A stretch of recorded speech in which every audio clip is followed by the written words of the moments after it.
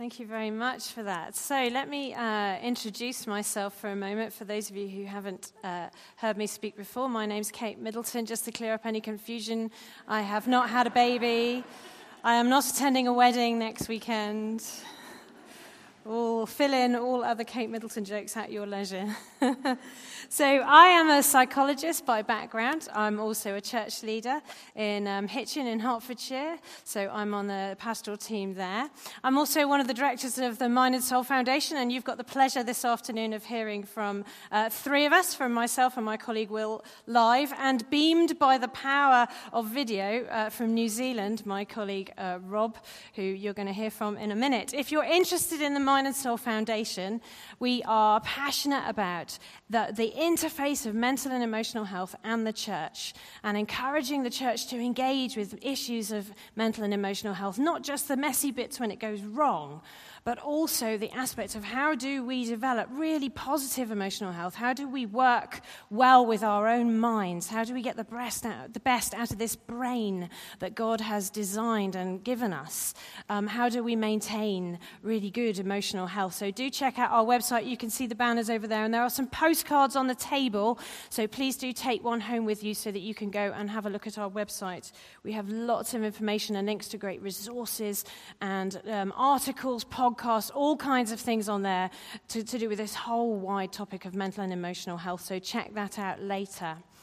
One of my personal passions in working in this whole field is that I do a lot of work with youth leaders, with children and young people. I have the privilege of working with some amazing organizations across this country who are doing fantastic pioneering work with young people, and I want to talk to you a little bit this morning about the use of mindfulness, therefore, in those contexts. So a slight change of direction now to think about some of the applications of this approach, which we may have found so helpful in our own spiritual journeys. But how can we use it with other people? Some of you here will be practitioners, therapists, counselors, church leaders, pastoral care team members, all kinds of different roles that you will have. How can we use this with some of the people who we encounter? How can we help people with the challenges that everyday life is throwing at them? And with children and young people, really, in our current culture, what we have is a massive challenge in terms of just the level of emotional and mental health distress that we're seeing in this group. And I've been working in this field really for almost 2 decades, but that challenges me about how old I'm getting. So let's pretend that it's not 2 decades and that I haven't aged at all. But I have actually been working in this field for nearly 2 decades. And the change over that time has been quite dramatic, both in terms of just the sheer volume of emotional distress that we're seeing in children and young people, but also in the age of onset and the stories that I'm hearing, where we're now in a place where not only are some of these issues very common, but also they're affecting genuinely everybody, all kinds of families, all kinds of backgrounds. There really is nobody who is immune to the potential challenge of mental and emotional health distress in their children, in their young people. And many of you will have worked in contexts where you've come across this.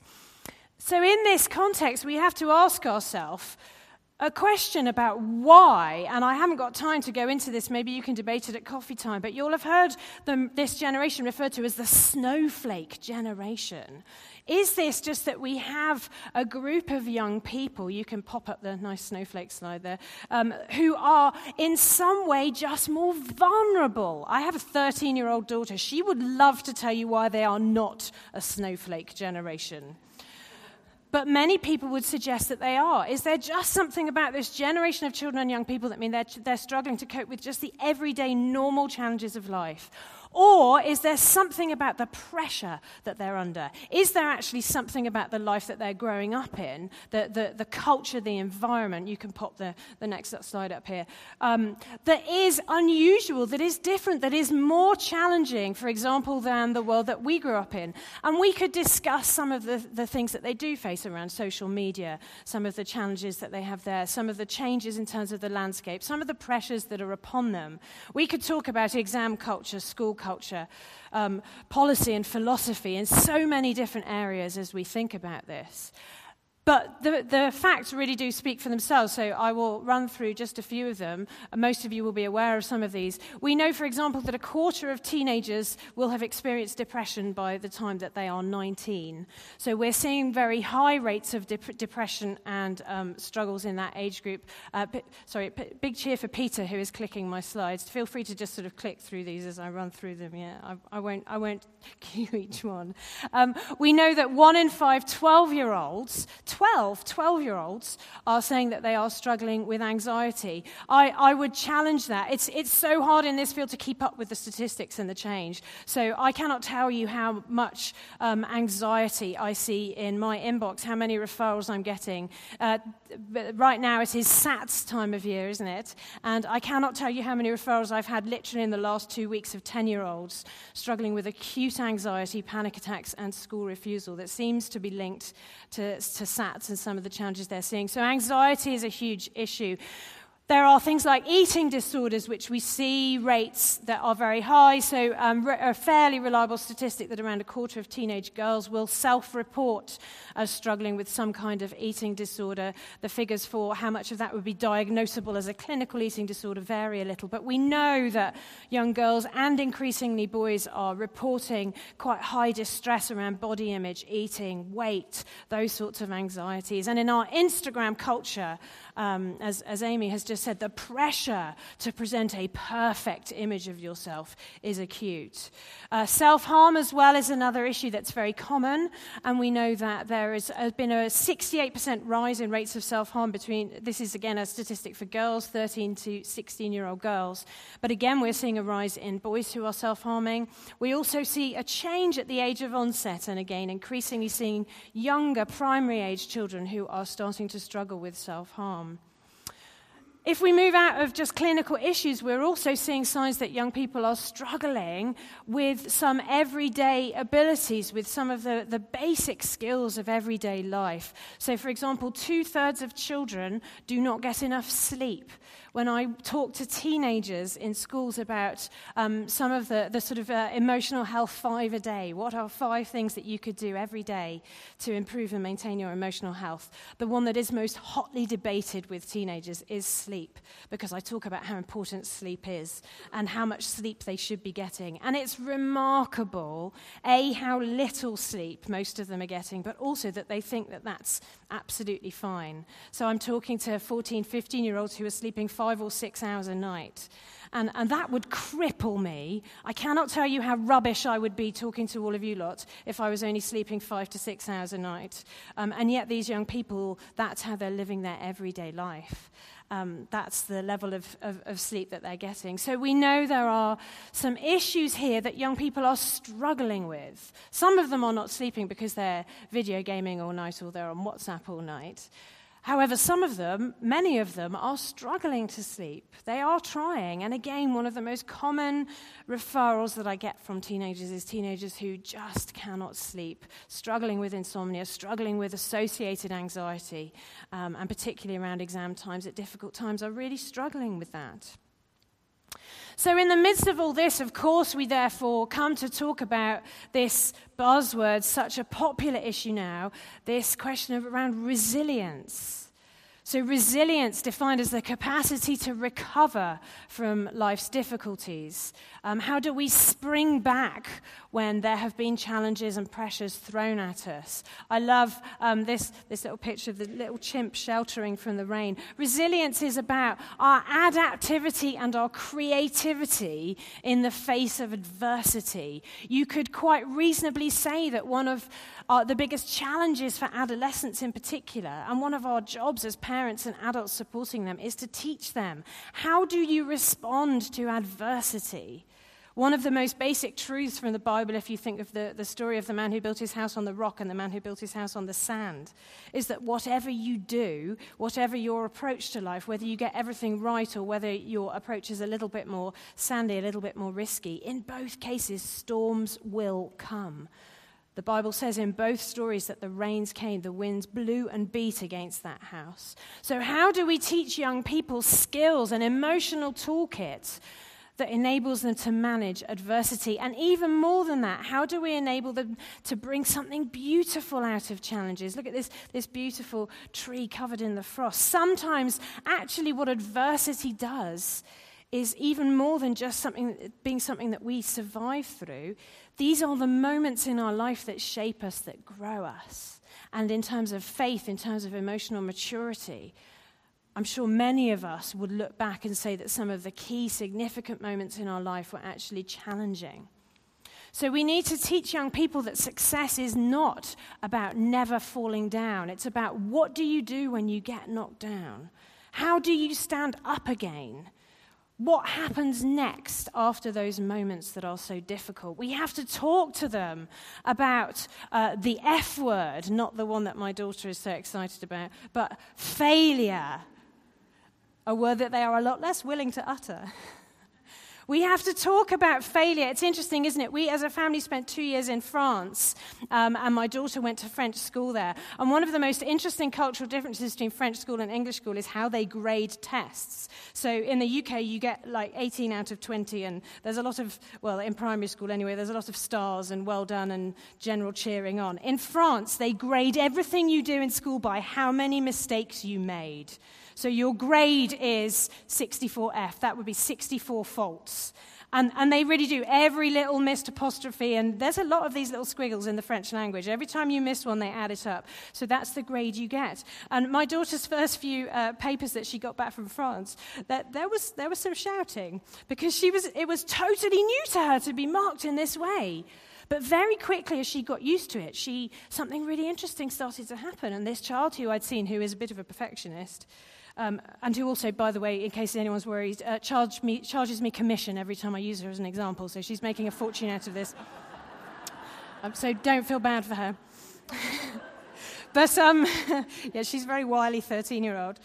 But so in England, what I saw was a child who increasingly was quite afraid of failure.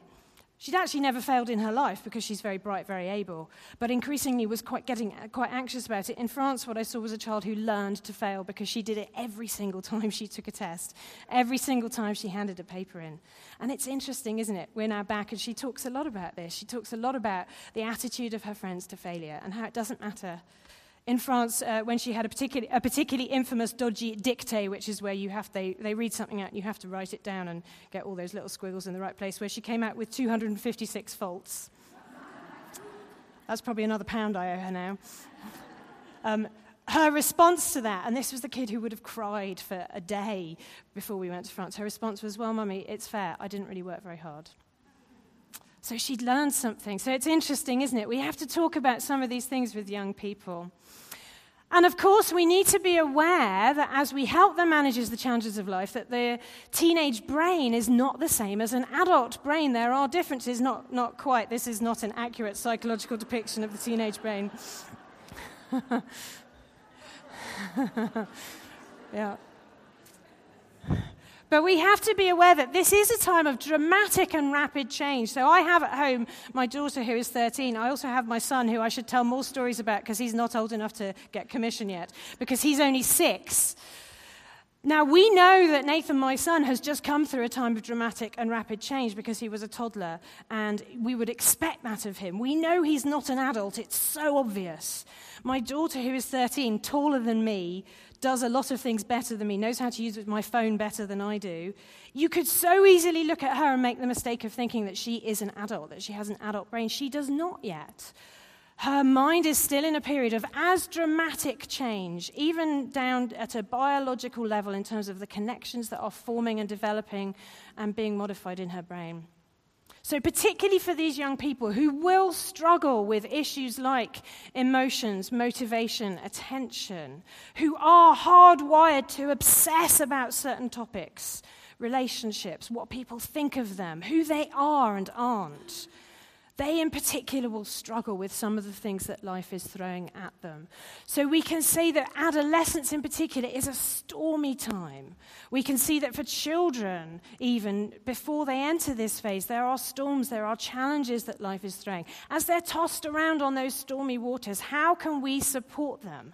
How can we help them to develop a better toolkit? And is mindfulness part of that toolkit?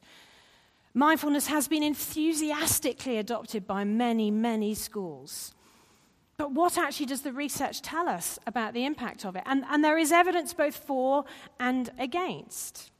If we think about evidence for, first of all, there are many studies that show a positive impact of teaching mindfulness with children and young people, both in terms of preventative work, but also treating or supporting those who are already struggling to some degree with some of the issues that I've talked about. We know also that trait mindfulness, which has been mentioned already, so your sort of personality tendency to be more mindful or not, the higher trait mindfulness you have, the less your risk of struggling with issues like stress and anxiety. So we know there is some kind of intrinsic link there. In theory, if we can help people develop better mindfulness skills, we can help them manage some of the stress that they're coming across. However, there is some evidence that are some questions. I've put against up here. It's probably not that strong, but there are some questions coming out. As we do more research looking at the use of mindfulness in these contexts, there are questions being raised. And I want to just run through a couple of those with you. The first is about the age group that you use it at. So is there a point at which children and young people just developmentally become able to manage the challenges of doing mindfulness? Is there something about this, the age groups that we can and should be using it with? And there's varying research showing its use in different contexts, certainly with the later primary years, 9 to 11 or so, and also very good results with older teens. What's interesting is some questions that are coming out about its use in the sort of mid-adolescence group. So actually this would be the age group that my daughter would fall right in the middle of. I love this quote, which is from a study that was looking at the use of mindfulness with teenagers. It says, despite the added capacity compared with younger kids for abstract thought to allow skills such as metacognition to unfold, perhaps more cynical early adolescents require increased life challenges before the relevance of socio-emotional tools become evident. That's basically psychologists for they won't flipping listen to a word we say. As far as I can gather. But there is an interesting question, is at this age, will they engage with it enough for it to be useful? Every psychologist, every therapist knows it doesn't matter how clever your tools are. If the person you're talking to won't engage with it, they're not going to get anything out of it. So there is a question about age group, about how and who we teach this to.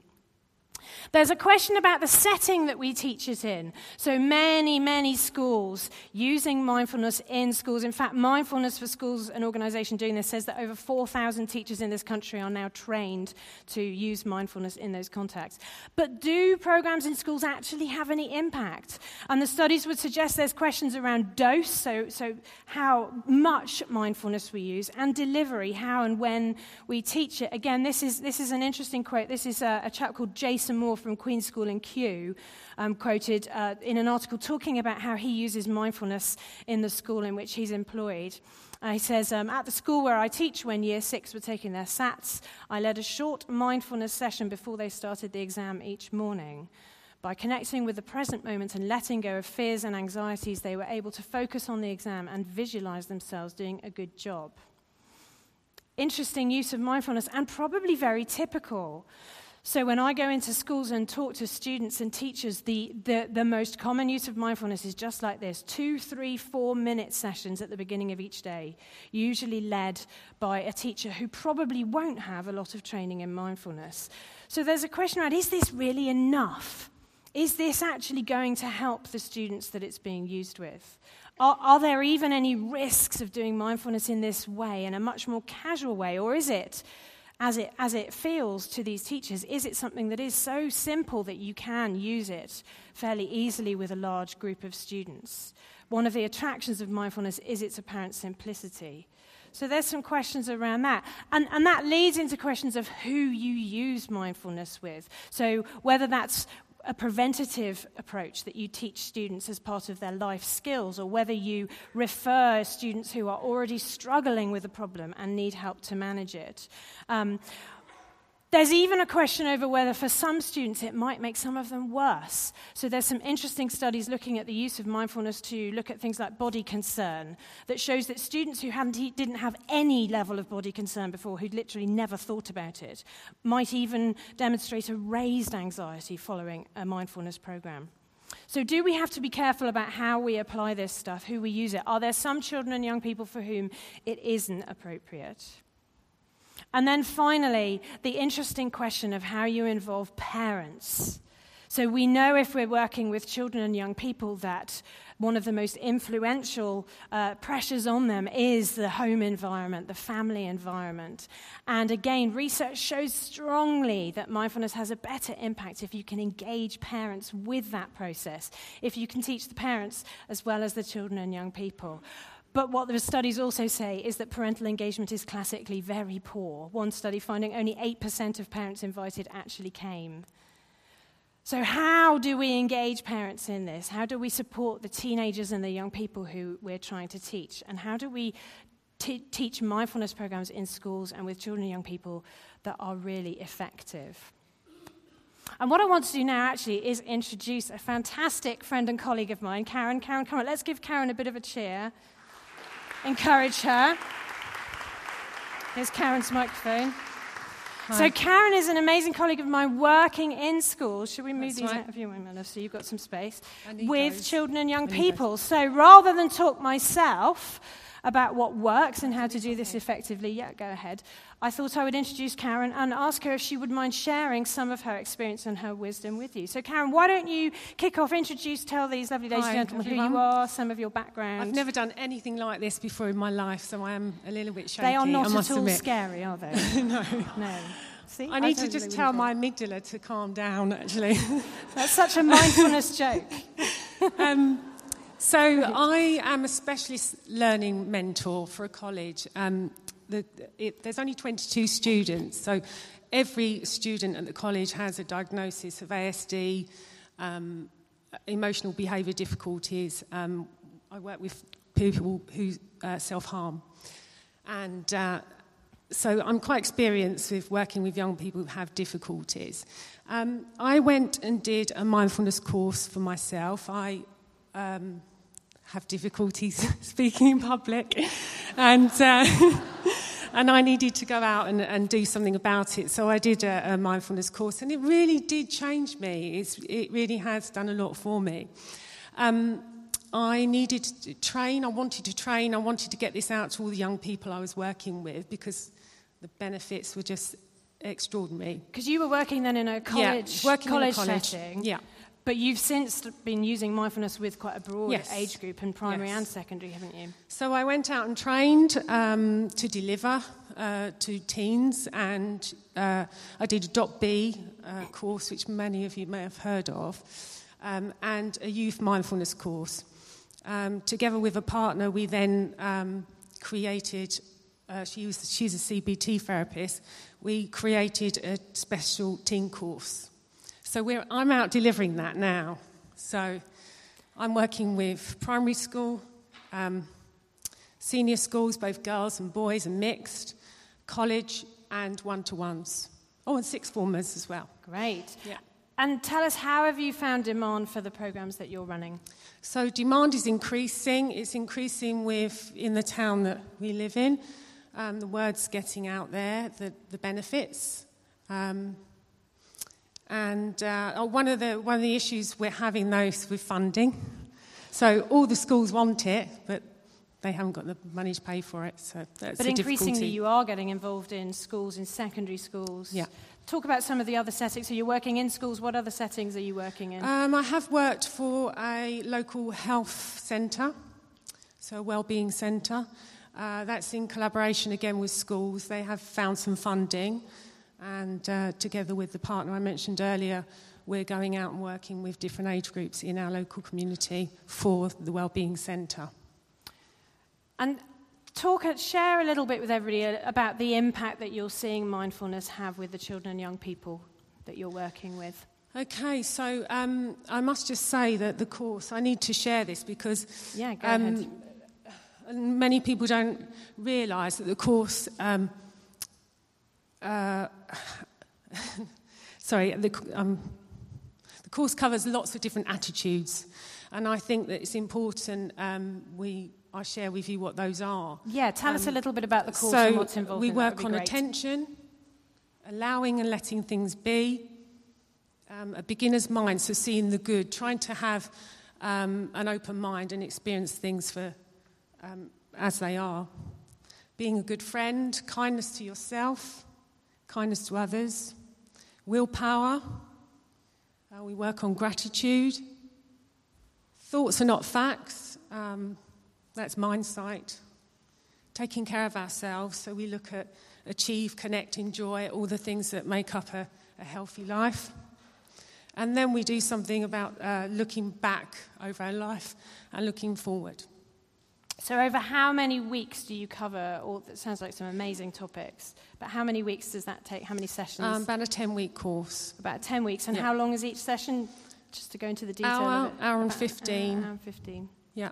And do you work in small groups or one-to-one? Groups at the moment are about 16. 16 per group? Yeah. 16 young people, yeah. But that drops. Okay, we might talk about that in a minute, I guess. Yeah. And tell us, while we're talking about the nature of the course you run, what's the difference in running it for primary age with secondary age? Because I have to say I'm really impressed. Karen teaches mindfulness courses to children as young as 7, and I am going to challenge her to get my 6-year-old son and see if she can make him sit still for longer than about 10 seconds. It is a challenge. So tell us, let's talk about the youngsters first then. So when you run this course with primary students, how does that go? How do you adapt it for them? Okay, so the practices we would do would be different. There would be shorter practices, a lot simpler. We are training our mind, we are training our attention, and I think it's really interesting to see young people as 7 struggle to sit still. They really, really do. And they also, what I find is that already at that age, they're expecting something from an experience, so they're pushing and pulling. They might want it to be really, really wonderful, and that doesn't actually happen. And they also can get bored very easily. So it's very interesting to say to them, well, isn't that interesting? You know, why don't you just let the boredom be there? What is the boredom like for you? Where do you feel the boredom in your body? I find that age group, we're looking more at attention, and being a good friend is really good. So they really learn a lot from that. What is being a good friend? I think also they learn. Sorry, I've got some notes here. That's fine. Go ahead. Catch yourself up. Yeah. Sorry. Oh. So gratitude as well. That's what I wanted to mention. Gratitude. Being aware of the things that they have. How do you teach that to 7-year-olds? So this is just becoming a personal interest now. Yeah. So one of the things we do is we write a gratitude letter. Great. We do a mindfulness practice. We ask the young people to think about someone they care about, and we send them some love, and then we ask them to write them a letter. And the actual result from that is when we show gratitude, that we actually feel happy. And it's an amazing opportunity to spend some time talking with even young children about some of these topics. So how does it differ then when you apply these courses to secondary school students? What are the main differences? Okay, so this is where I come alive, because okay. Working with teens is just a real privilege, and I've got some real strong evidence here, a stack of feedback. I'd love to read you all of it, but it'll take a long time. We'll read some at the end, I promise, yeah. Teenagers, I think, get a lot from this about themselves. I think that they grow in confidence and resilience.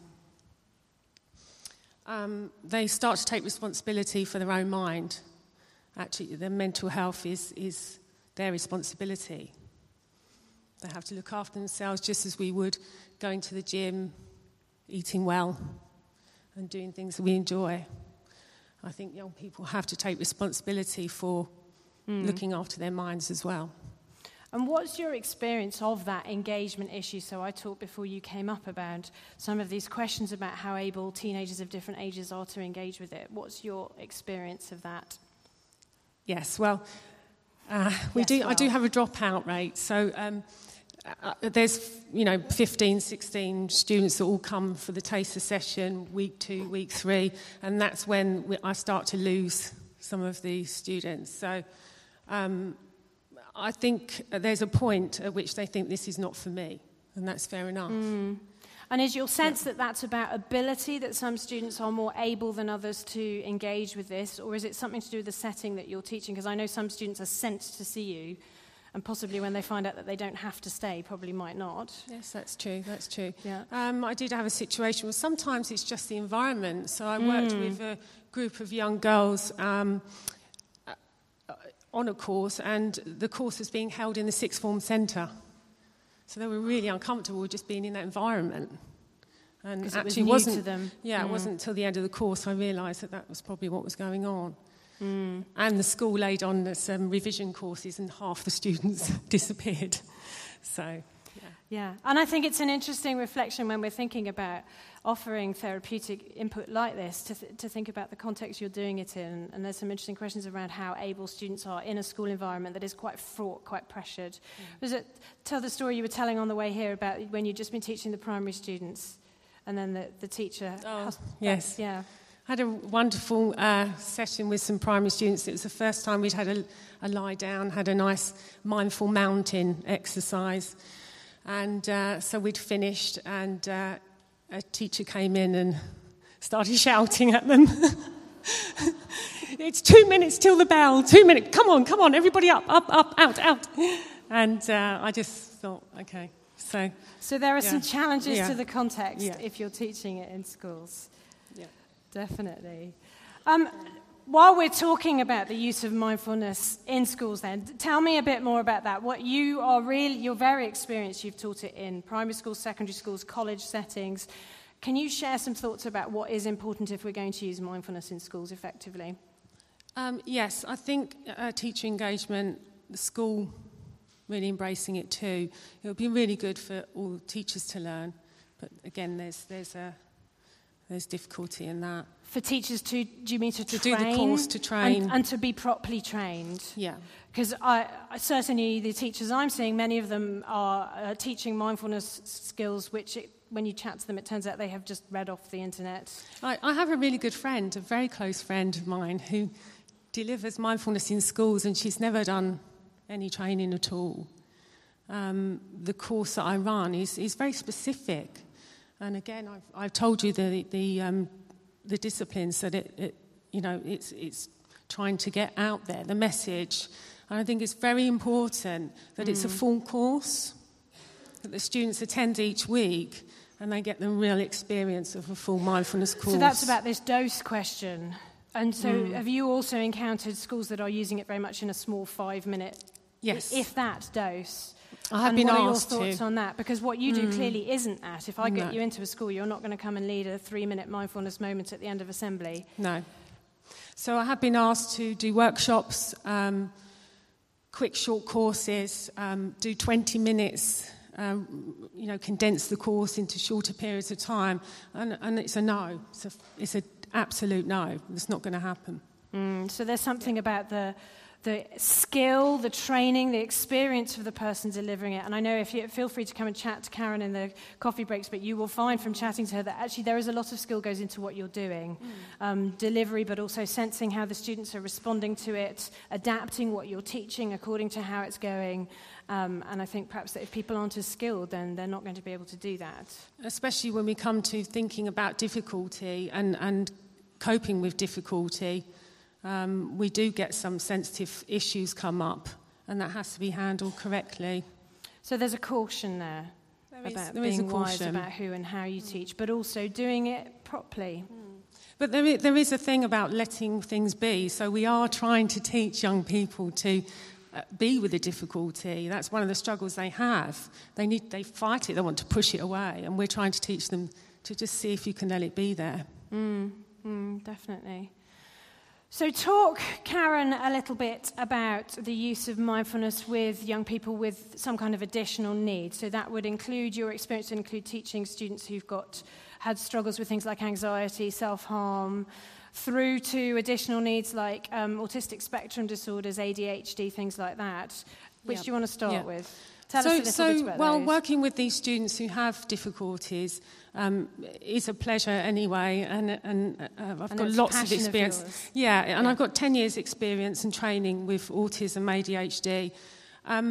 What I found, and it's not for every child, again there has to be a desire to do this, but I have found it's been really helpful with things like travel training, exam stress, attention difficulties.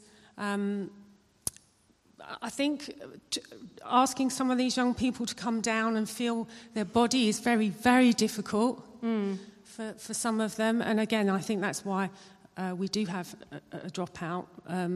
People do choose not to continue with it. But those who do continue, they really see a change. I've seen a change. And you've found it to be effective with all these different groups, student groups. So do you want to talk about some of those specific issues? What about anxiety? I know you've done a lot of work with students struggling with anxiety and panic. Yeah. Anxiety and panic, social anxiety. It's very, very helpful for social anxiety. I think it builds up some self-esteem, confidence. And I think that's mainly about once we discuss overthinking and how we berate ourselves, I think actually the students realise that this voice they have in their head is not necessarily speaking the truth. So when we investigate that, they get a huge sense of relief from understanding that they're not, they're all the same, and we all actually experience this, and they don't have to actually believe everything that they think. And I think that's an important point, because really if you look and ask Karen to share with you later some of the material that she's teaching, you are applying mindfulness techniques and skills to a range of other topics, aren't you? So you're talking about anxiety, but applying skills that you've taught these young people to a challenge like that. Absolutely. So if they're on a bus and they've got to go to an interview for a college course, and they can bring their mindfulness into being on that bus journey, they can listen to sounds, they can feel their feet, and they can use the techniques that they're taught on the course. So tell us about some of the other additional needs that you work with, so autistic spectrum, ADHD, things like that, because these are common challenges for young people now, and particularly in school settings. So, and you're very experienced with working with these, aren't you? So share a bit about that. About your using mindfulness with children who are struggling, for example, with autistic spectrum disorders. Yeah. Okay, so being a learning mentor and a coach, so we sit down and we work out ways to make their difficulties a bit easier for them, and I'm able to bring mindfulness into that in a one-to-one situation and give them some coping strategies. So do you work more often one-to-one with students where there's another significant need like this, rather than group settings? Yes, both. Yeah. Both. And you found it to be effective? Yes. It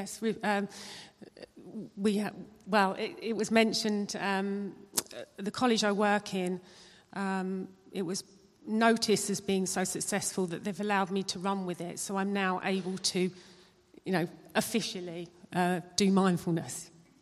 So. As opposed to just undercover. As opposed to I like don't the tell idea anyone. of you sort of Feel your MI5 feet. mindfulness agent. Yes. But you're now officially doing it. So we'll give some time, a minute, so you can share some comments from some of your young people. But just when we were chatting about this, you were talking about how sometimes there are young people for whom you feel this isn't appropriate, and I think that's an important thing to share. Can you talk a little bit about that? Yeah, I have come across students who have had psychosis, and have shown early signs of that. So I wouldn't entertain the idea of doing any meditation with someone who was showing mental health difficulties. More significant difficulties. Yeah. And are there other issues that you would sort of notice that would make you cautious? I know you talked about how you adapt sometimes what you're teaching to young people if you're aware of other issues. Yeah, I think I would keep it more of grounding exercises for some students who have a high imagination, maybe, who find it difficult to remain in reality. I would actually do more body scans and things like that. breathing exercises. So particularly if you're working one-to-one with a young person who has some other needs, you're going to be very aware of what they are and of adapting. Yeah. And I guess there's just an awareness there, as again, coming back to this issue of people who are less skilled sometimes using some of these approaches. I imagine that you would recommend strongly that if people are interested in this stuff, that they attend a great course, get some really good training and grounding. Essentially, yes. Yeah. Absolutely. Yeah, definitely. Great. Well, I would love, before we move on, just to give some time to some of the young people you've worked with. So I know you have chatted to some of them about, can you share some things that they've written? Tell us about what you're about to share, and then you can read something. The last session we do is looking back, looking forward. So we look back over the course over the 10 weeks, and then I ask them to write a letter to themselves in the future, and that I'm going to post the letter to them. They won't know when it's coming. So I did actually, just this term, I've finished a course, and I asked some of the students if I could have a copy, if they didn't mind me actually having a copy of their letter, just so I could share it with some of you. And I got 4 out of the 14. So I'm going to share with you. So I think it says a lot. Breathe. Just take a moment to look back and remember every mindful thing you've learned from Karen. Keep in mind everything you've learned. Ground yourself. Focus on your breath and let your thoughts just be there. Come on, remember when you laughed hysterically for no reason? That was because you, believe it or not, you felt happy. Now you're probably in year 11 and the dreaded exams are approaching. Don't stress. And more importantly, do this for yourself, no one else. It's your future, and you've got this. Look, you don't need to worry. You're stronger than you think. Don't dwell on the unhappy days of the past. You've got a pretty good future in front of you. Just say to yourself, I can succeed, I can socialise, I can be strong, and I can pass my exams. Lots of love, your past self. Okay. So, mindfulness has not only been a lesson, but it has changed your life. You have learned not only to think, not to overthink, and to keep calm in situations. It has given me a reminder that I can do things. Hopefully now you have found something you truly love that will make you happy and you can do for the rest of your life. Mindfulness has taught me that you don't need this hunger inside for you to be somebody you're not. Despite all you will say to contradict this, you are great. Stay ambitious. You can succeed.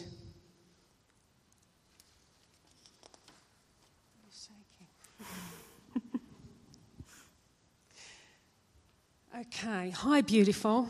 It's me, yourself.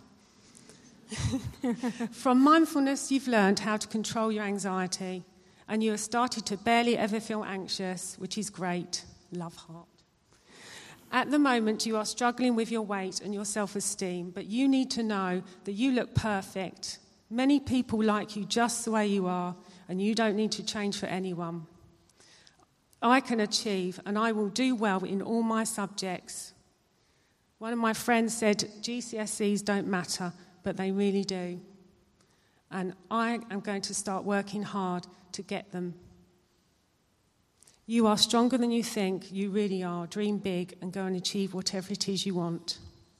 I'll just do one more. Dear future me, mindfulness has taught me that you don't have to try to control your emotions. They will come and go, and that's okay. You don't have to be perfectly happy all the time. I hope that when you read this, you are content and aren't exhausting yourself, trying to achieve that perfect life. You are doing so well as I'm writing this. You're going through a difficult time, but it will pass, just as many times before have. I can make friends and people like me for the real me. I have confidence to be honest about who I am. Mindfulness can help ground you when you get caught in the spiral. It won't necessarily get rid of the thoughts, but you don't need to be rid of them. Just let them be there. That's a part of life. You will succeed in whatever you're doing, and as you read this, I want you to know you are strong and capable. Fantastic. Isn't that great? Really inspiring. Thank you, Karen.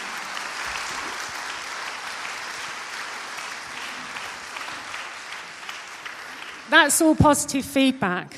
And these are the people who stayed on the course, I must admit. Yeah, so you're self-selecting to some degree students who have engaged well with it. But it's inspiring, isn't it? And it's interesting to think about how you can help the students who struggle to engage to do better, because clearly the impact for those who do is great. Thank you so much for coming and sharing. Thank you. Sorry I was shaking. Maybe I'll be better next time. You've done well. You're a good advert yourself. You go sit down. Thank you. Great. Thank you. I hope we've inspired you, but also it's good to think about the practicalities of how we do this so that it's effective. To recognize that it isn't always as simple as just doing a quick mindfulness 3 minutes at the beginning of the day, but that the potential impact is really great. So definitely something worth considering. Thank you very much.